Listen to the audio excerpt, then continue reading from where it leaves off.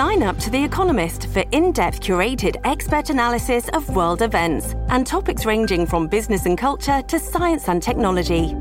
You'll get the weekly digital edition, online-only articles, curated newsletters on politics, the markets, science, culture and China, and full access to The Economist Podcast Plus. The Economist is independent journalism for independent thinking. Go to economist.com and get your first month free. The Guy Benson Show Sunday Replay. The week's most interesting interviews with senators, commentators, and newsmakers. Giving you a replay just in case you missed it. The Guy Benson Show. With us now is Karl Rove, former Deputy Chief of Staff and Senior Advisor, President George W. Bush. Author also of The Triumph of William McKinley. He's a Wall Street Journal columnist, a Fox News contributor, a very busy guy. Karl, it's great to have you back on the show. Thanks for having me.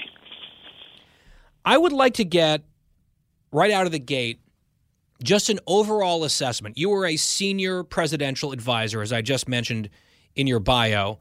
You were tasked, among other things, with having a sense of where the presidency was, where the country was, and trying to make the presidency of George W. Bush as successful as possible. You are not on the inside, obviously, with this administration. Opposite party, all sorts of differences. However, you still have those political instincts. You can still get a sense of where the winds are blowing. You look at a lot of data.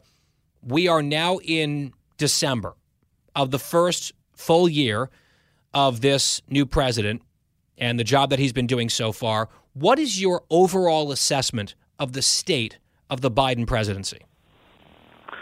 Well, it's in trouble. They came in with the ability to do lots of good things, and instead they made a mess of it.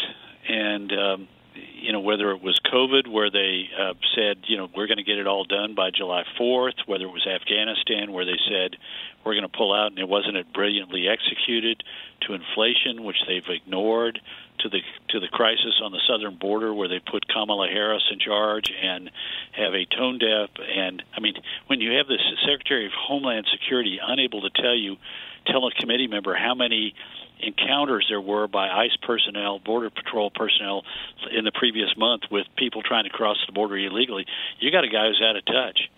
So I look at this and say, he came in after conducting a campaign that was very simple and powerful. I'm going to be normal. The guy who's in there has bungled COVID. I'm going to do a better job of it. And I'm going to find a way to bring together Republicans and Democrats and restore some sense of normality to Washington. And he's done none of those things. And what he has attempted to do, he has done badly. Take the supply chain issue. This is not new. We've seen this earlier this year. Those boats were stacking up off of the Southern California coast 6 and 7 and 8 and 9 months ago. And even today, you cannot tell me. They said, the supply chain is a problem. Well, what the heck's your plan? And who's in charge? It certainly is not the Secretary of Transportation. He took maternity leave, granted, he's entitled to it. But normally when a cabinet secretary says, I'm stepping away from my job for a number of weeks, they designate somebody to operate in their stead. And he didn't.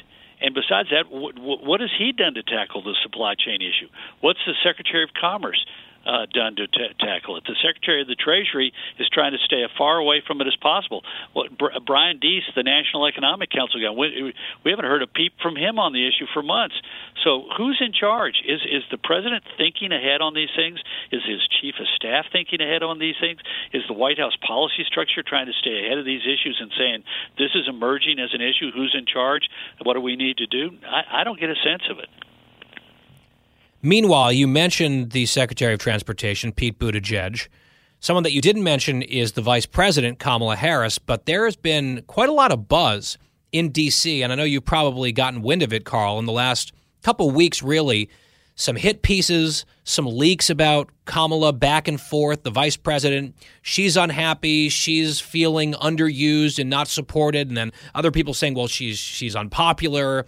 And, she's a little bit toxic and the Democrats are worried about her. Might they try to replace her? If she's, going to be a front runner in 2024, they might already be feeling some anxiety about that. Buttigieg obviously still wants to be president, seems to be telling people that. maybe not so quietly because the whispers are loud enough that it's getting written about. I'm just a little bit surprised to see that much internal turmoil and palace intrigue.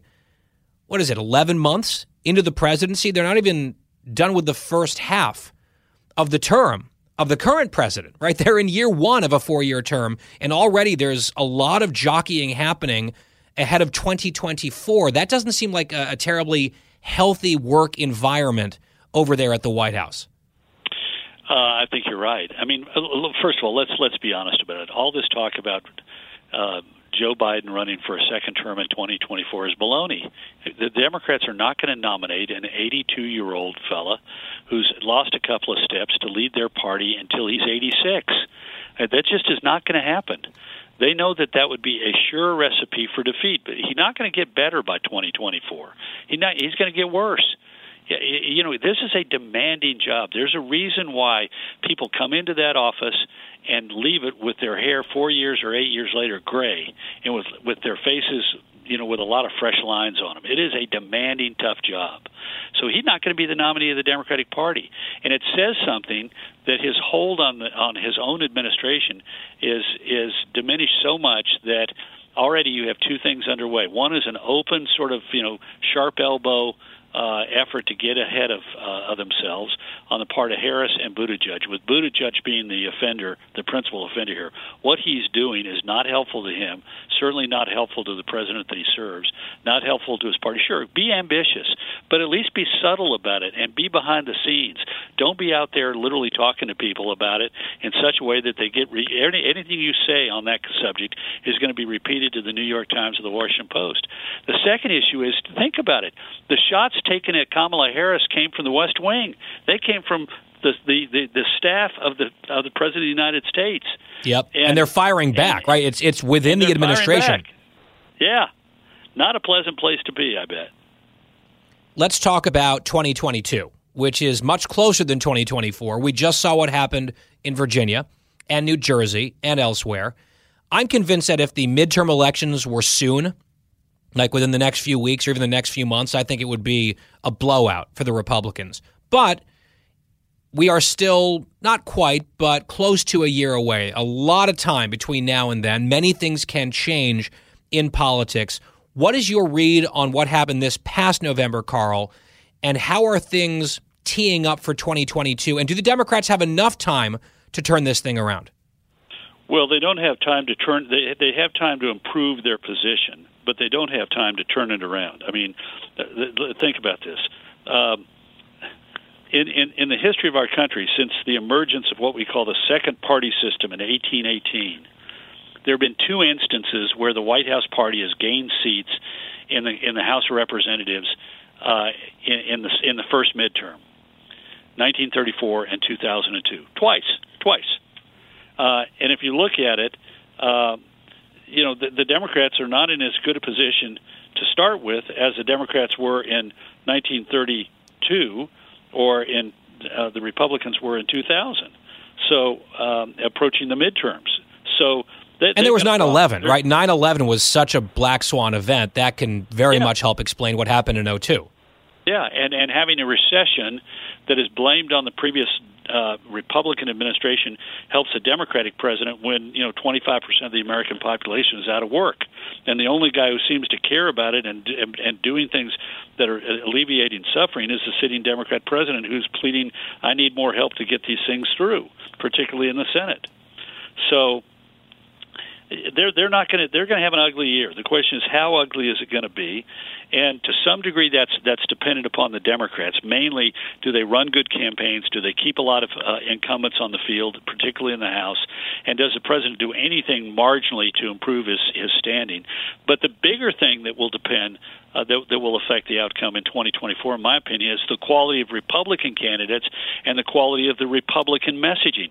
Are they going to go to the people and say, not just simply, let us be a check and a balance on Joe Biden and his administration, but are they also going to be able to make a principled case for why they oppose things like the Build Back Better plan? And most important of all, are they going to offer anything that appears as an alternative, positive vision for the future of the country? People will vote for Republicans in order to have a a check and a balance on Biden. They'll vote for a lot more Republicans if they can have both a check and a balance and some kind of a positive, optimistic agenda that seems to them, like in Virginia this year with Youngkin. They said about Youngkin, the guy knows what he wants to do. And the things that he's talking about, improving our schools, making it easier to get a job, keeping our neighborhoods safe from crime, all of those things seem to make sense to me, the voter. And so while I may have even voted for Biden, and I may be a moderate Democrat or an independent, I'm going for the Republican because he's fresh and new and talking about the future. And Terry McAuliffe, he seems to only be able to talk about the past. You just referenced keeping incumbents on the field for 2022, that being perhaps a priority for the Democratic Party. Well, just today, I saw, I believe, the 19th House Democrat to announce a retirement upcoming. And this guy, in this case from Oregon, is a committee chairman. That's usually not a great sign when you're a party heading into a midterm or any election and a bunch of your people are looking for the exits. I read that that's now more people have announced their retirements ahead of 2022 than we saw from the Democrats ahead of 2010. We remember how 2010 went. Yeah, well, that's at this point, and so we still have a lot of time to go. But it is indicative. Sure. Look, if you're Peter DeFazio of Oregon and you're chairman of the House Transportation Committee, do you really want to stick around and be in the minority? No, you're going to get out, and that means there's going to be a contested Democratic primary, going to sop up some money. What's really problematic are John Yarmuth, the budget chairman, same situation, not going to be the chairman of the Budget Committee after next year, so he's out. What is really problematic is if that spreads to swing districts where people say, you know what, I'm in the majority now, but I don't want to come back in the minority. And not only that, but I'm likely to lose this race. I'd rather get out with my political reputation intact. And we haven't seen a lot of that yet, but we have. There is the potential for that to happen. I do want to strike one cautionary note. I've got a friend who's a political scientist named John Petrosik from he was originally at Stanford, was the chairman of the department of the University of Missouri, now retired. He did an interesting study.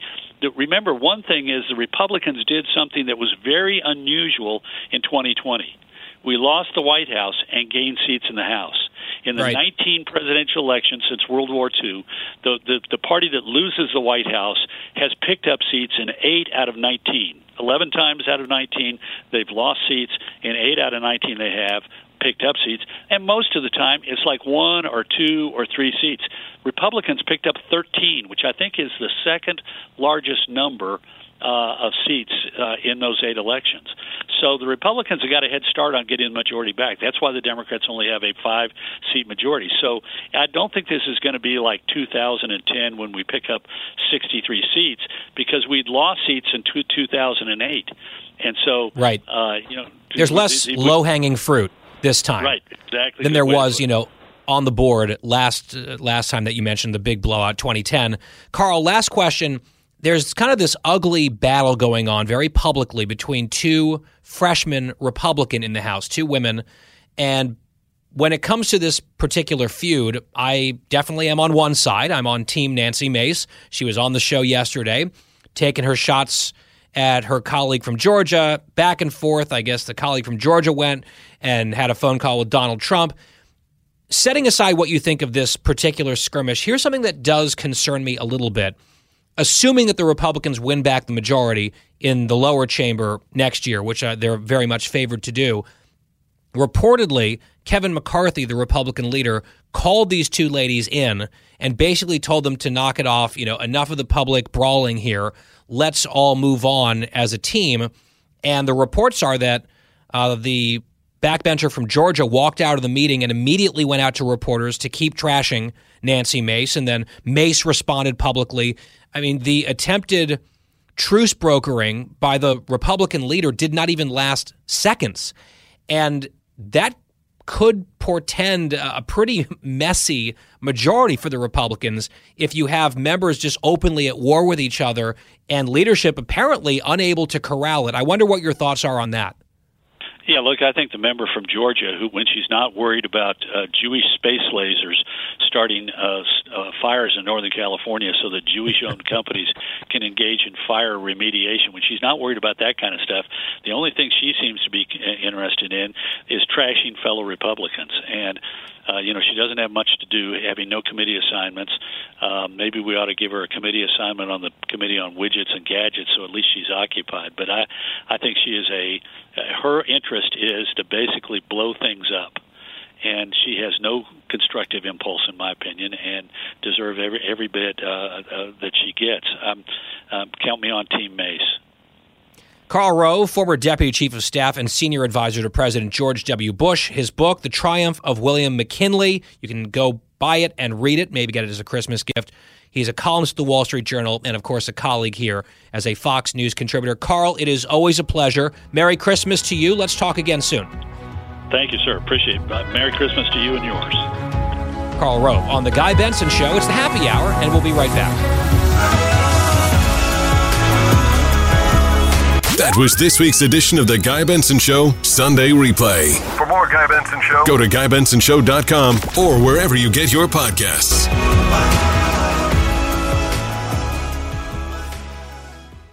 From the Fox News Podcasts Network. Hey there, it's me, Kennedy. Make sure to check out my podcast, Kennedy Saves the World. It is 5 days a week, every week. Download and listen at foxnewspodcast.com or wherever you listen to your favorite podcast. Listen to the show ad-free on Fox News Podcast Plus, on Apple Podcast, Amazon Music with your Prime membership, or subscribe wherever you get your podcasts.